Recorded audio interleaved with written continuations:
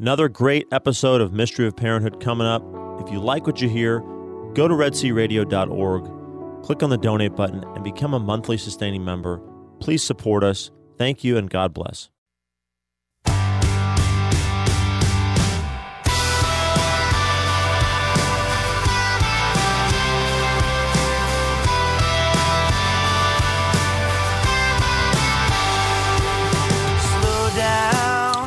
All right.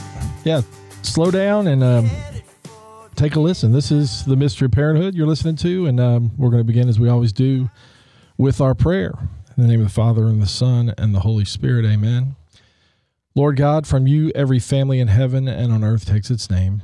Father, you are love and life. Through your Son, Jesus Christ, born of woman, and through the Holy Spirit, the fountain of divine charity, grant that every family on earth may become, for each successive generation, a true shrine of life and love. Grant that your grace may guide the thoughts and actions of husbands and wives for the good of their families and of all the families in the world. Grant that the young may find in the family solid support for their human dignity and for their growth in truth and love. Grant that love, strengthened by the grace of the sacrament of marriage, may prove mightier than all the weaknesses and trials through which our families sometimes pass. Through the intercession of the Holy Family of Nazareth, grant that the Church may fruitfully carry out her worldwide mission in the family and through the family. We ask this of you, who is life, truth, and love, with the Son and the Holy Spirit. Amen. St. John Paul II, pray for us. Holy Family of Nazareth, pray for us. In the name of the Father, and of the Son, and of the Holy Spirit. Amen. All right. Well, today we're going to talk about some of the trials, as that prayer it always reminds me when I say the weakness and trials through which we sometimes pass. I think that it's funny. They pop into my head as I'm saying that prayer because I think all of us, if we think about it, we have trials and difficulties, and we have weaknesses that we have as we go through it. And so one of the things that I thought we'd talk about today was on a work-life balance and the struggle that there is in that. And with me is Thaddeus Romansky. Good afternoon, Trey.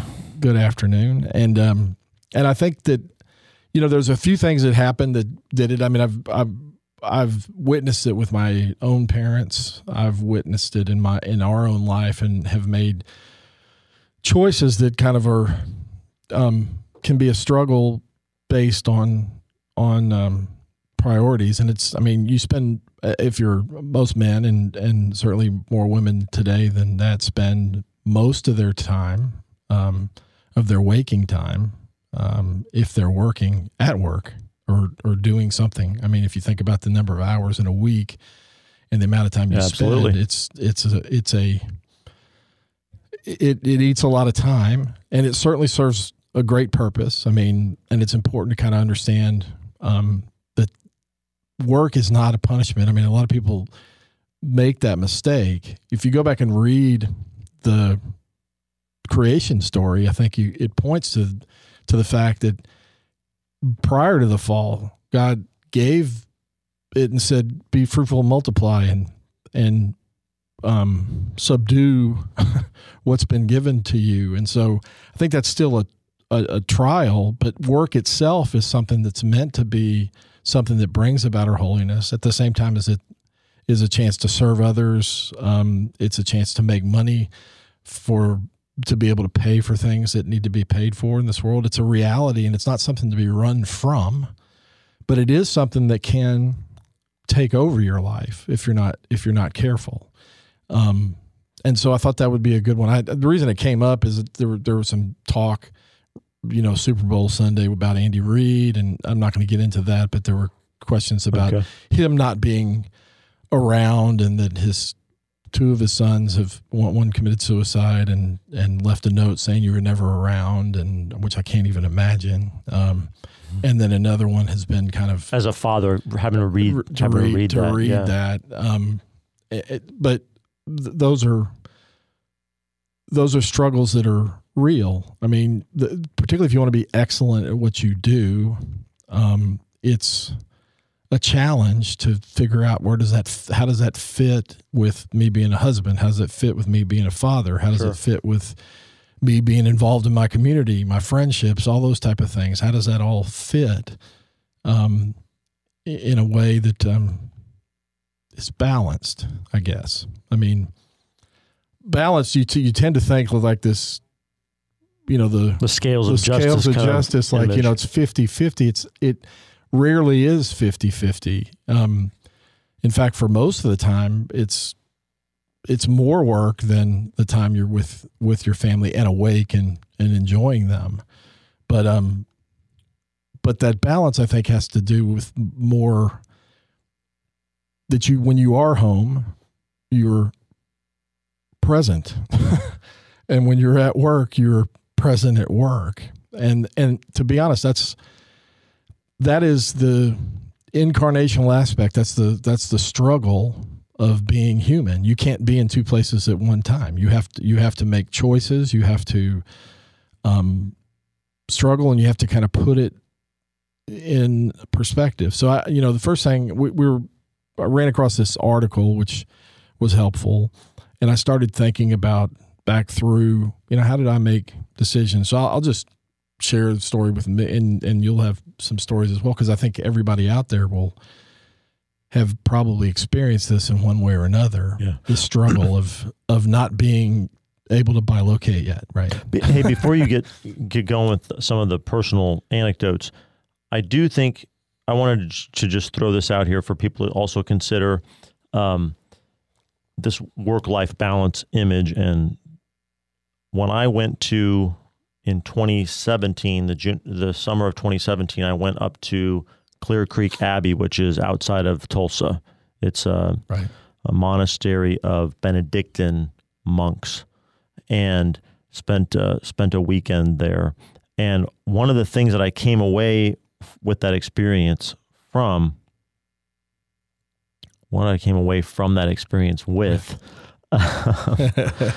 was this profound sense of their lives being so well ordered. Right. They weren't seeking, it was very other worldly or contra what we hear in the world about seeking balance. And rather, they found peace and purpose through order, Right. They ordered their lives first to God, and then to the demands of the abbot, and then to their confreres, and then it was about, their own personal needs or, agendas or plans. And that was very powerful experience to me. And I haven't in any way reoriented my life to that sense, but just being around that, experiencing that, has been good for me to keep in mind about how can I make my life more like that? How can I have I'm ordered to God, I'm ordered to, the needs of my spouse next, I'm ordered to the needs of my children after that, and then ordered to the needs, my own personal needs. Right. Yeah, no, I think that, if you read The Soul of the Apostolate, which is a great book, I think it was primarily written to people that are living out holy orders and that. But I think what you're onto something with regard to how we are challenged to try to order our lives. And so how do you order that? You do have to have, I've told this story before, but I had a friend at the beginning of my conversion at probably, 28 years old, asked me, what are your priorities? And I knew it's God, family, or spouse, children, and then everything else. But then he said something, he was a Protestant guy, but he said something that's always stuck with me, which I think is extraordinarily Catholic, because, as I said, Catholics are people who believe fully in the incarnation and the revelation of not only who God is, but who we are. And as human beings, we are limited. We can't do as much as you'd like to say you can multitask. You really can't multitask. I mean, you have to be this place, and when you're at this place, you're not at any other place.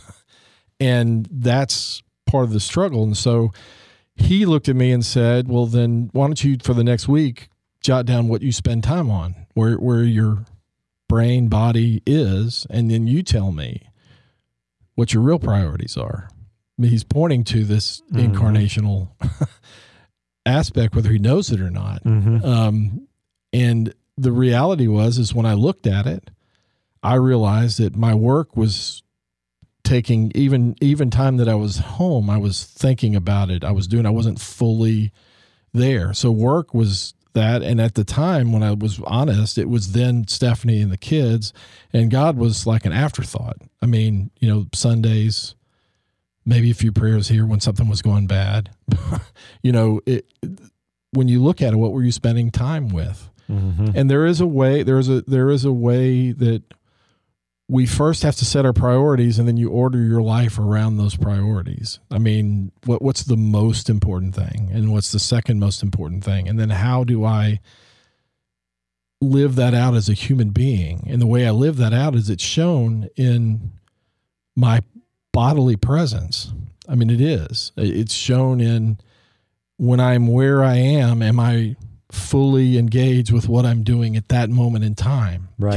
Can I let go of those things? And that's a challenge. I mean, sometimes you leave work because you got to get home, but it's coming with you, and it's kind of in your, and the worst thing I was just, well, the worst thing you can have is one of these phones. Right. I mean, because you become aware of at least I do, because I share my cell phone. The emails are all, I can look at them in the middle of the night. I can I can look at them all over the place, and you can be very much attached to it, even if you're at home. Right. And that's maybe something we can circle back and do more on this, but that is maybe one of the bad parts about the pandemic and the lockdowns and more people working remotely who have jobs that allow them to. Some people have said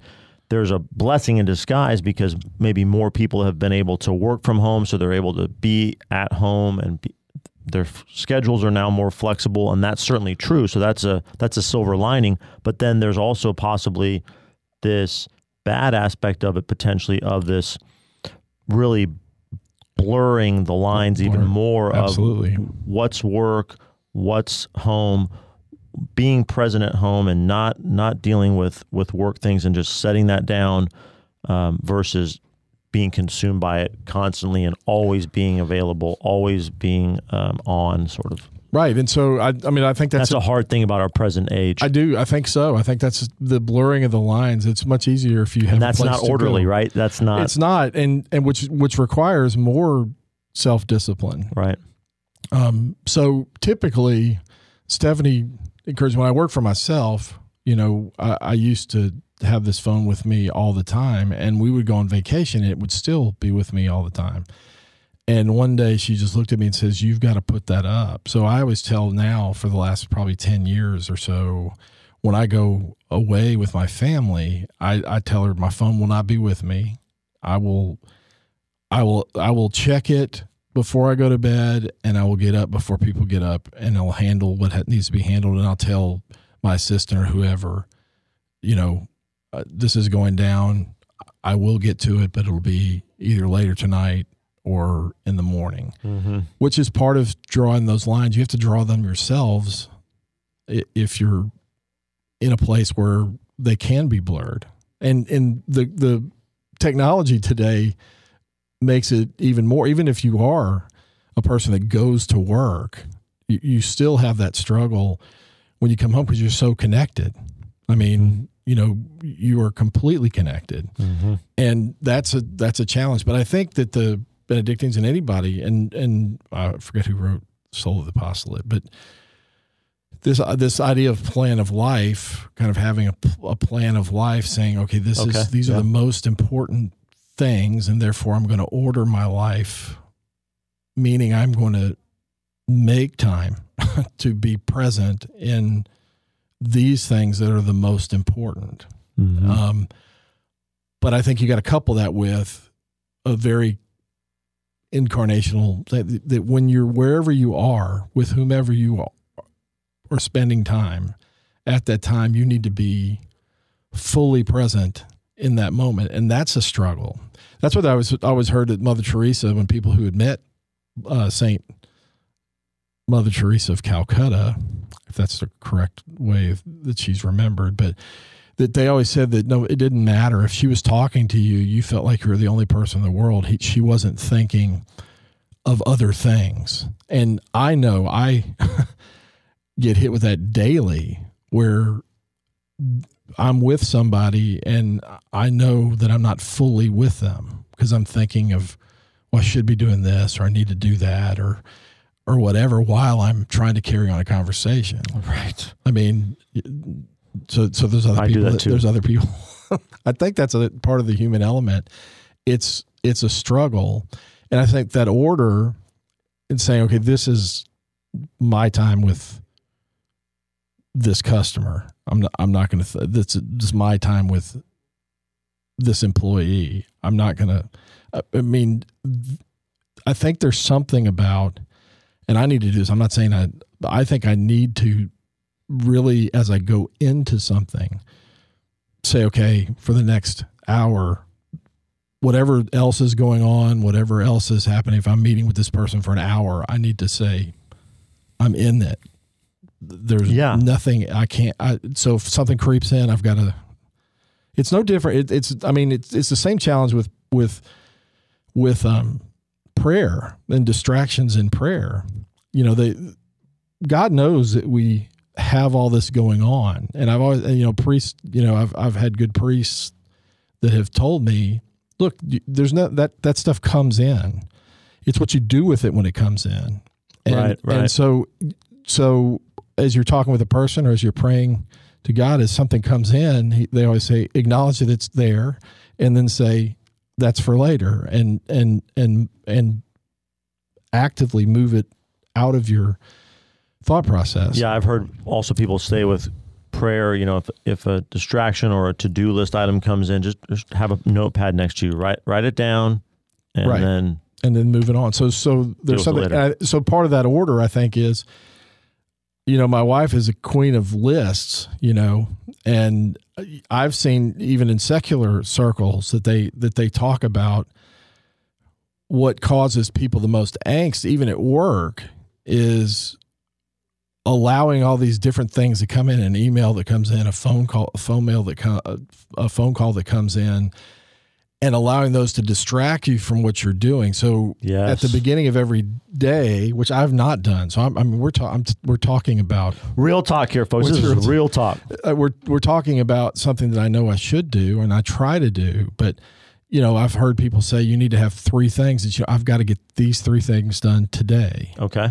And you allocate time appropriate to those. Make sure you allocate enough time for those. And everything I've ever heard is said, whatever you think it's going to take, add some time to it, because it's going to take longer than you think to do it. And then you work your day that way. And then you also have to build in time for some downtime that's not really downtime. It's for taking care of those things that come in that you weren't expecting. Yeah. So that you can say, so you order your day that way. So you can say, okay, look, I write it on the list. I've already allocated time 2 hours from now to get to that. So there is something about not taking things as they come.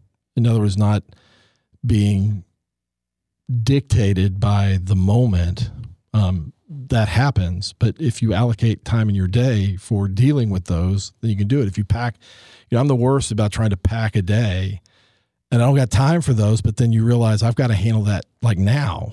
Right. Well, that means that something that I had planned moved off. So I've put too much on my plate. In the case of order, I'm going to put too much on my plate, and I can't handle those. But as I've looked at it conceptually, because it's not in reality what's happening, I've seen what if every day I said that I'm going to get 3 things done? In 5 days, that's 15 things.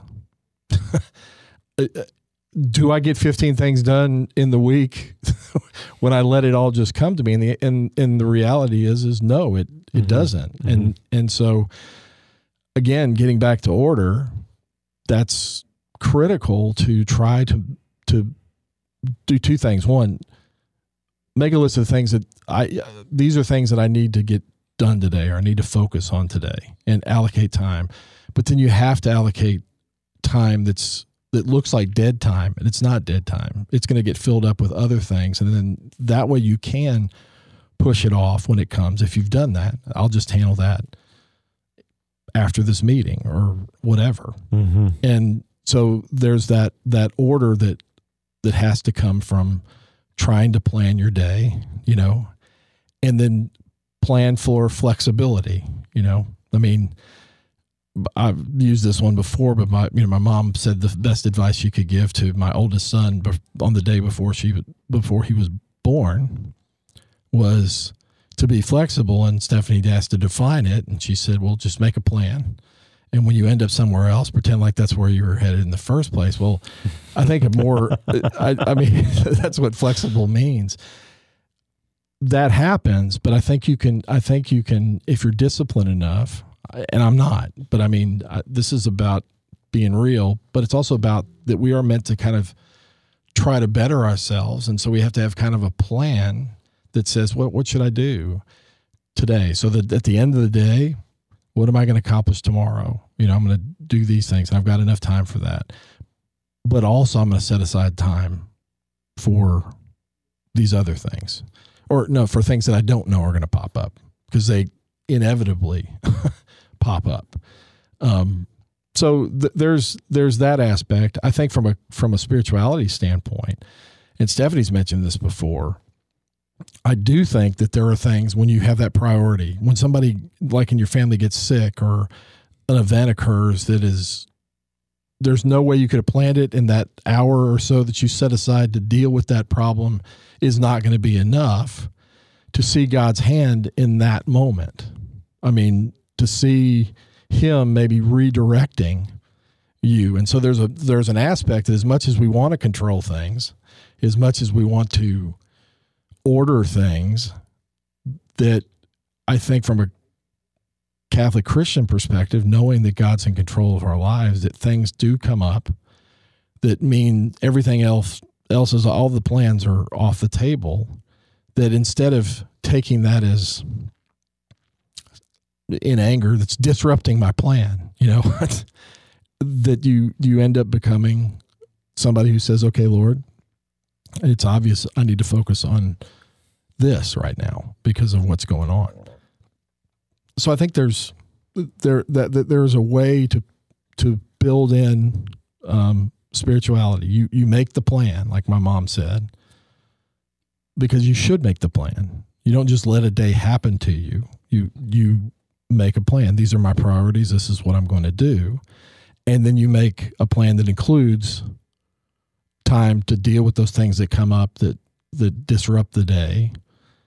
But then you have to be aware that even with all those plans, if you planned it perfectly and something comes up that requires you, because of your position as a dad, as a husband, as a son, whatever, that you can see God's hand in that moment that says, okay, I need to just move this to the next day and go with that. And I think you can build that into kind of a way of life. I'm going to plan what I can plan. I'm going to leave time to deal with things that I couldn't foresee. And then I'm going to accept things that rarely, but they do happen, that come up, that if I just look, that's why I think it's important to have that God, family, and children, and then everything else. Well, everything else eats a lot of time, but sometimes something happens that requires you to say, all this down here can just be moved to another day. It's kind of sad I always have said this, when my mother died, what other big events have occurred in my life, it gets shoved, pretty much to the front of your face, that there are things that matter more than all the things that you're worried about. When mom was sick, it was like, wow. all of a sudden that becomes number one, and everything else goes from there. And so, what I like about the three things that I have to accomplish today is that it's a nice, it's a nod to the to-do list, the need for a to-do list, but sometimes to-do lists can be enemies of the good. And sometimes we have a tendency to make our whole day and our life about scratching things off of our to-do list. And the truth of the matter is that every single one of us is going to die with an unfinished to-do list. Absolutely. And so we have to be thinking about what is the larger reason, why do I have a to-do list to begin with? What's the bigger purpose for what I'm doing every day? And if I met Christ in the other, if I can look back on my day and tell myself that I took care of some of God's business, and if I can say that I made progress on my projects at work, even if I had to move something to the next day, then I'm ordering my life properly, and I'm doing what I'm supposed to. Well, so I mean, do. So you're not only limited, but time's limited. Yeah. So I think that it's important. So if you've thought through, prayed about, okay, these are the three things I got to get done at work, and you write those down and you accomplish them, you're actually recognizing the fact that the 20 things that are on your list are not doable in a day. Mm-hmm. And so you're recognizing that we're constrained not only bodily, but we're constrained by time. And therefore you limit and say, okay, if I can accomplish these things, then it would have been a day well served.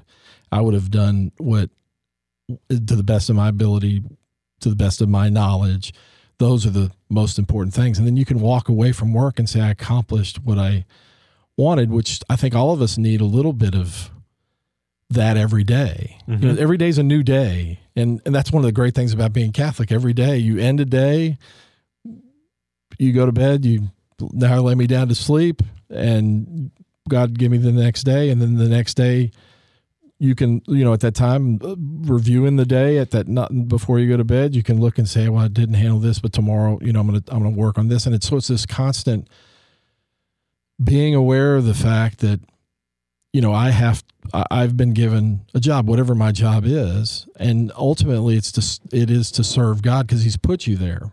You can get, coming clean. You can get to where there's so much I don't like about my job. There's so many things I don't. Real talk, folks. Real talk. Yeah, but so many things I don't like about my job, but there's something lost, I think, today, that just because you don't like something or it's too hard or it causes too much suffering doesn't mean it's not something that you're meant to go through. Right. And so that's another way, that's part of carrying your cross. So there's times I remember, I may have told the story that I think, that I was talking about leaving, and I believe it was Christ said, well, what if I want you to be a banker? So every time I want to, so I'd much rather do this. Like I gave that talk the other night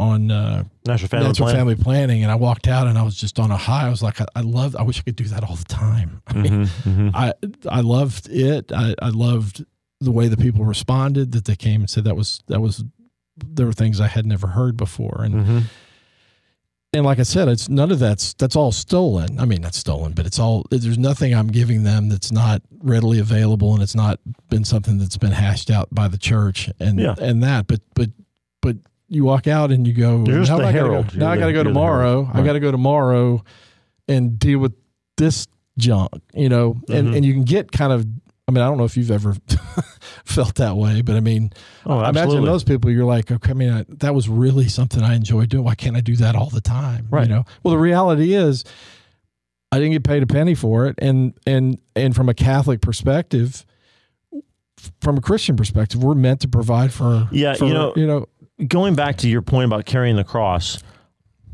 maybe something that we overlook when we reflect on Christ telling us that we need to carry our crosses, and the fact that he did do that, is we forget that if we believe he is who he says he is, he's the Son of God, right? The incarnate Son of the Almighty God.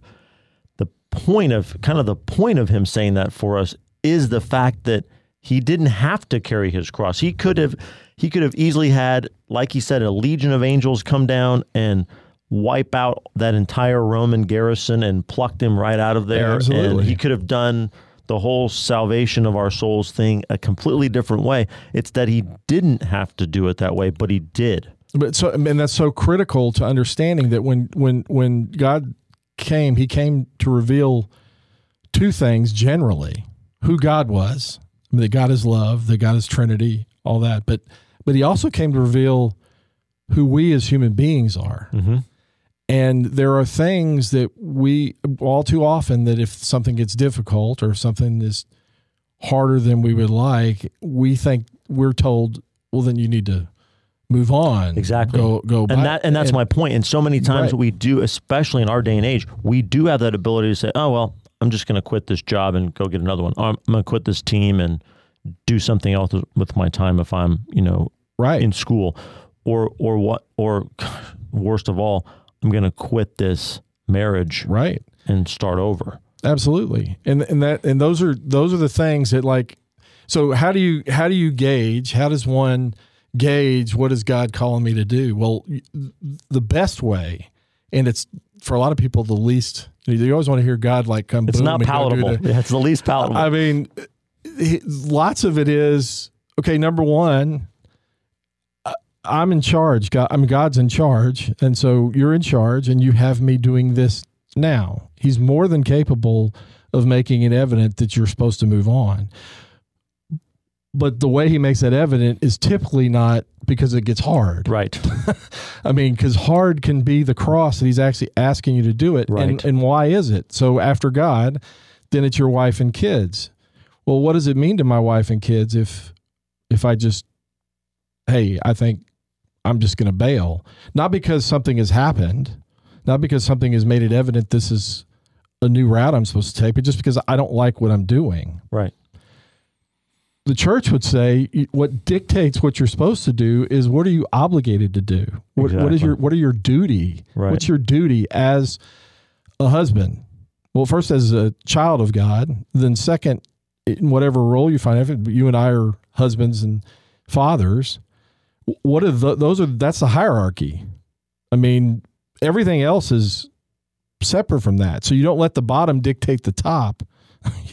You say, what is my duty to my wife? Well, that can mean my duty to my wife is to do the best job I can at my job, particularly when it becomes difficult. Mm-hmm.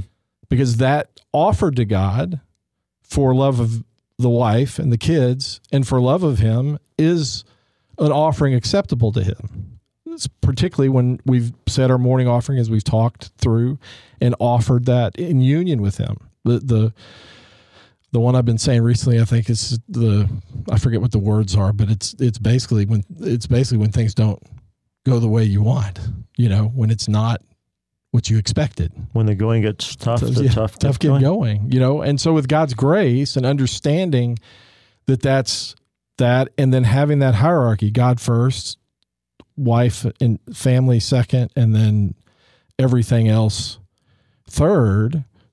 The third, or whatever, I mean, how you go down, the third, the bottom of that rung is what I do at my job, yet it is my service, not only to the people I serve, but it's my service to my wife and kids, and ultimately to God, who I've offered this to. So I had a priest one time tell me, God can make evident what he wants you to do. So if you're not doing what he wants you to do, and you tell him, show me something different, and he doesn't, then you're doing exactly what he wants you to do. Mm-hmm. Keep doing that. Mm-hmm. It will become evident. So you'll get a phone call, you'll get a pink slip, you'll get whatever, something that says, okay, it's apparent that it's time to reroute. Mm-hmm. God's in charge of that. And so I think that is a Christian way of looking at both that God is providential. He's over everything that's happening in my life. And what Jesus says with regard to taking up your cross and following me. Those crosses are those things. It's the sick child in the middle of the night. It's the deal that doesn't go the way you wanted it to go, or your boss doesn't let, and then even understanding that it doesn't matter whether your boss or whoever's over you is holy or not, to see in that person that's over you God's hand working.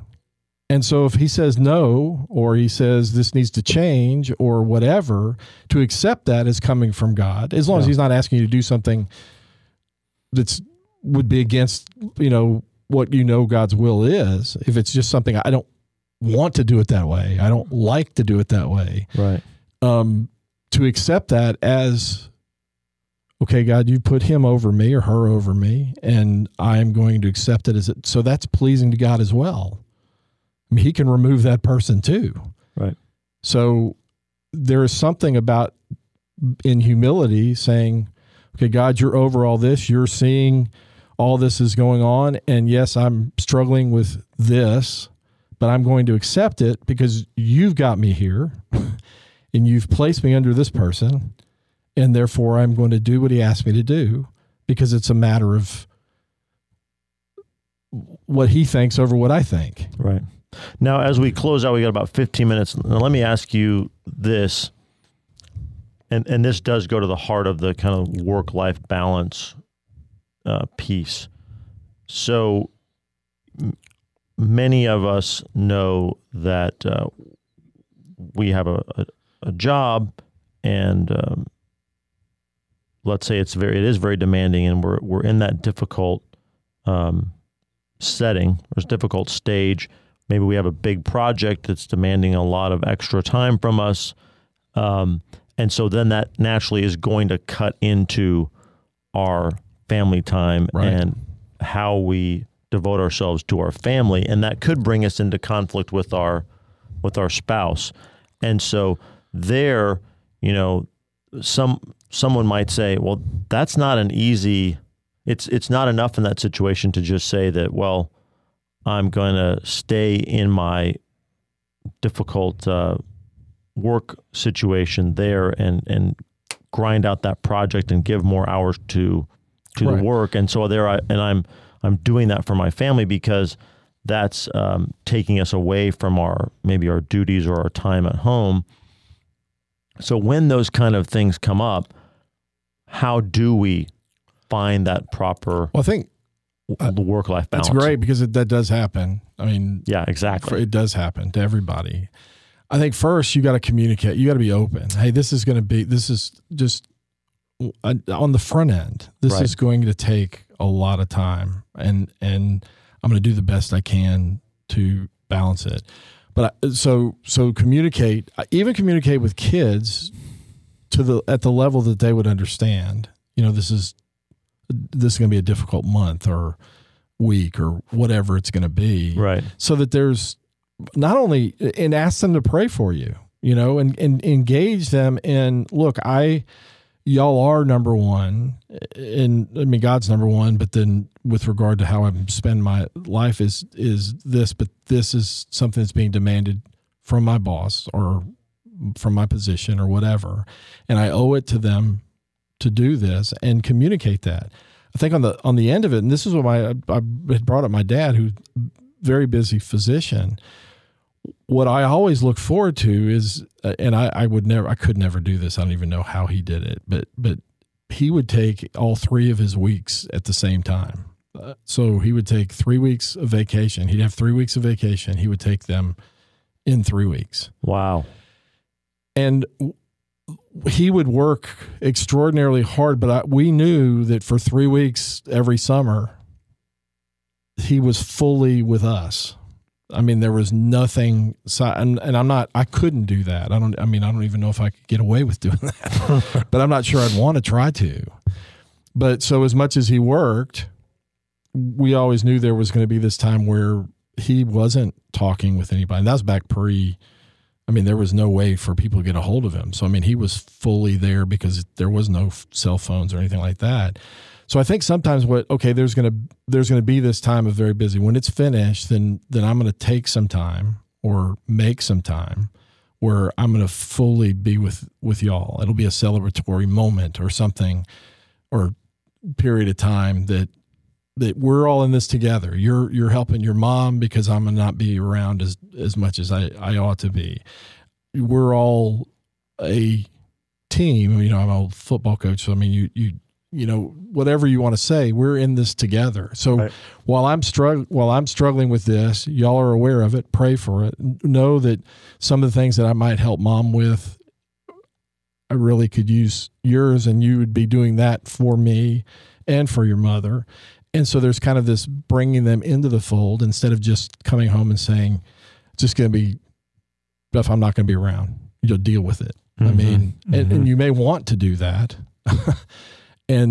But I think there's a way of communicating that says, hey, we're in this together. It's again, teaching them that, number one, life's not always fair. It doesn't always work out the way that you planned it, but we are all in this together. I think it's part of the culture you want to build as a dad, as a mom with your kids. And so, like I said, my dad there was always a known set of time during our growing up that he was going to be fully with us for an extended period of time. Like I said, for me, there's no way I could do that. But again, if I set an important example for you though. It did. Cause he would work crazy hours. I mentioned this prior to the show about how the fact that, Dad would work crazy hours. He'd work lots of weekends because he was a doctor, and he used to always communicate, hey, people have heart attacks on Christmas, wherever they have. Doesn't matter. And so, but it was always communicated. This is what I'm supposed to do. But I always knew that if there was a way, he, for football games or any major event, that he would come home even if you have to go back. So bodily, he would be there. He would make sure that we knew he was there. Not saying, hey, what a great guy I am. He never would do that. He's just like, I've got to go back because I didn't finish some stuff I have to finish, which was an example of sacrifice. Because you knew, and of course the spouse, my mother, was always communicating, Dad wants to be here and he's here for this, but he's got to go back for that. And so there was always the husband and wife, instead of pointing, Dad's not here again, or he doesn't care about you or whatever. The spouses were communicating to their children, hey, this is what we do because we love each other. And so, there's somebody's dad that just had a heart attack, and your dad's going to try to keep him alive for somebody else. Right. Try to do the best he can to make sure that this person survives this. And so I think there's a sense of, that's beautiful. Part of the balance is recognizing that sometimes we have to help balance by pulling maybe some extra weight for the sake of somebody else who's pulling extra weight that you can't help them with. And that is, I think, critical to the fact that sometimes work gets in the way, but you've got to include, and that's why it's so important that a husband and wife are on the same page, and that the wife understands, hey, Dad's going to be out, and that she's conveying to the kids, this is not, because that, and that somewhere down the road, and you have to be known for being true to your word. If you say, we're going to go do something fun after this, is a celebration of me finishing this rough period of time and y'all helping, we're going to go do something to do it. Well, then you ought to do it. Yeah. But I think if you build a culture that's like that, you help people recognize, this work-life balance is not always balance. It's not always 50-50, or it's not always in balance. But you have to look at it in the big picture things. You balance it out maybe down the road after you've done that, but you've included them in the struggle. Talk, as we get to the close of the show, about 8 minutes left, talk a little bit about how maybe people can bring maybe do a little bit more of that weekly kind of balancing out by trying Absolutely. To move more towards really keeping Sunday as a Sabbath, really keeping Absolutely. Sunday as a day without any work in it. Well, so you in terms of order, you have to say there are things. So number one, Sunday's it's about obligation, but it shouldn't be. I mean, we get to go to Mass on Sunday. That I never said we have to. We get to go to Mass on Sunday. It's a time to be together, and we're going to go to that. So you schedule that time, and you make sure that time. We're going through with our mother-in-law in time. I've got to allocate time for Stephanie and I. So every Thursday night we go to Mass, Stephanie and I, and then we go out to dinner and we talk about what's going on and reconnect. You have to schedule that. You can't. So again, part of the order is if it's important, then you're going to make time for it. And so you say that's awful. Like the other night, there were some people in town and it was unknown and they said, hey, we're all going to dinner, some bosses and other people. And I said, hey, if I'd known in advance, but on that night, Stephanie and I already have plans. I hope you understand. Of course they did. They may have talked about me when they were away. I don't know, but I don't really care. But I mean, it was something that was on the books that it's not something that I'm going to override for just a gathering. And so again, make time for date night. Again, make Sunday a time that's family time, a time that I'm going to spend time. So we usually will go to Mass if anybody's here, and we'll go spend some time at lunch or whatever, and we'll spend time together on Sunday. Sunday's a down day. Mm-hmm. Again, that has to be part of the plan. I mean, you have to schedule that. We're going to church at 10, and then we're going to go get a bite to eat, and then we're going to go back home and take it easy or whatever. Are doing projects around the home, is that considered work, or is that considered I think it depends. Honoring your Sabbath? I think it depends, but I mean,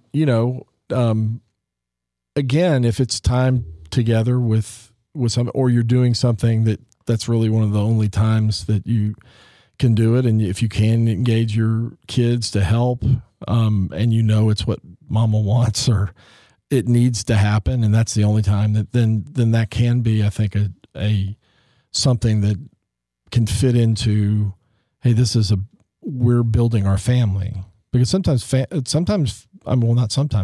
is work. Mm-hmm. I mean, there's stuff that has to be done, and you have to, the way you show, again, a crucifix is so critical to understanding the faith, because it has the body of Christ hanging on that cross. What that means is that's what love is. You look at it. That is the sign of God's love for us. He would do that, and something that he didn't have to do for the sake of us.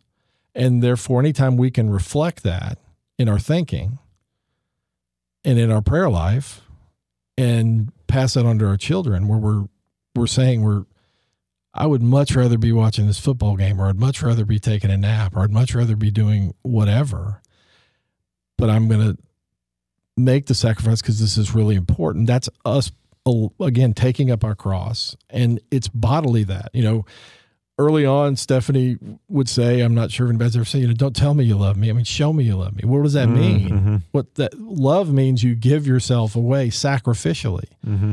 I put aside something that she and I know is important to me, but it's not as important as her. Therefore, mm-hmm. we're gonna do this other thing, mm-hmm. and that's part of reflecting Christ to others. It's part of our taking up our cross and uniting ourselves with Christ to say, yeah, I'd like to do this, but I should do that.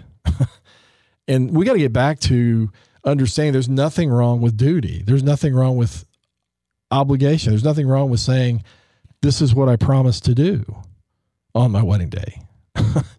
And if you pour yourself out, as hard as it is, if you pour yourself out for the sake of the one you love, for the other, there's joy in that.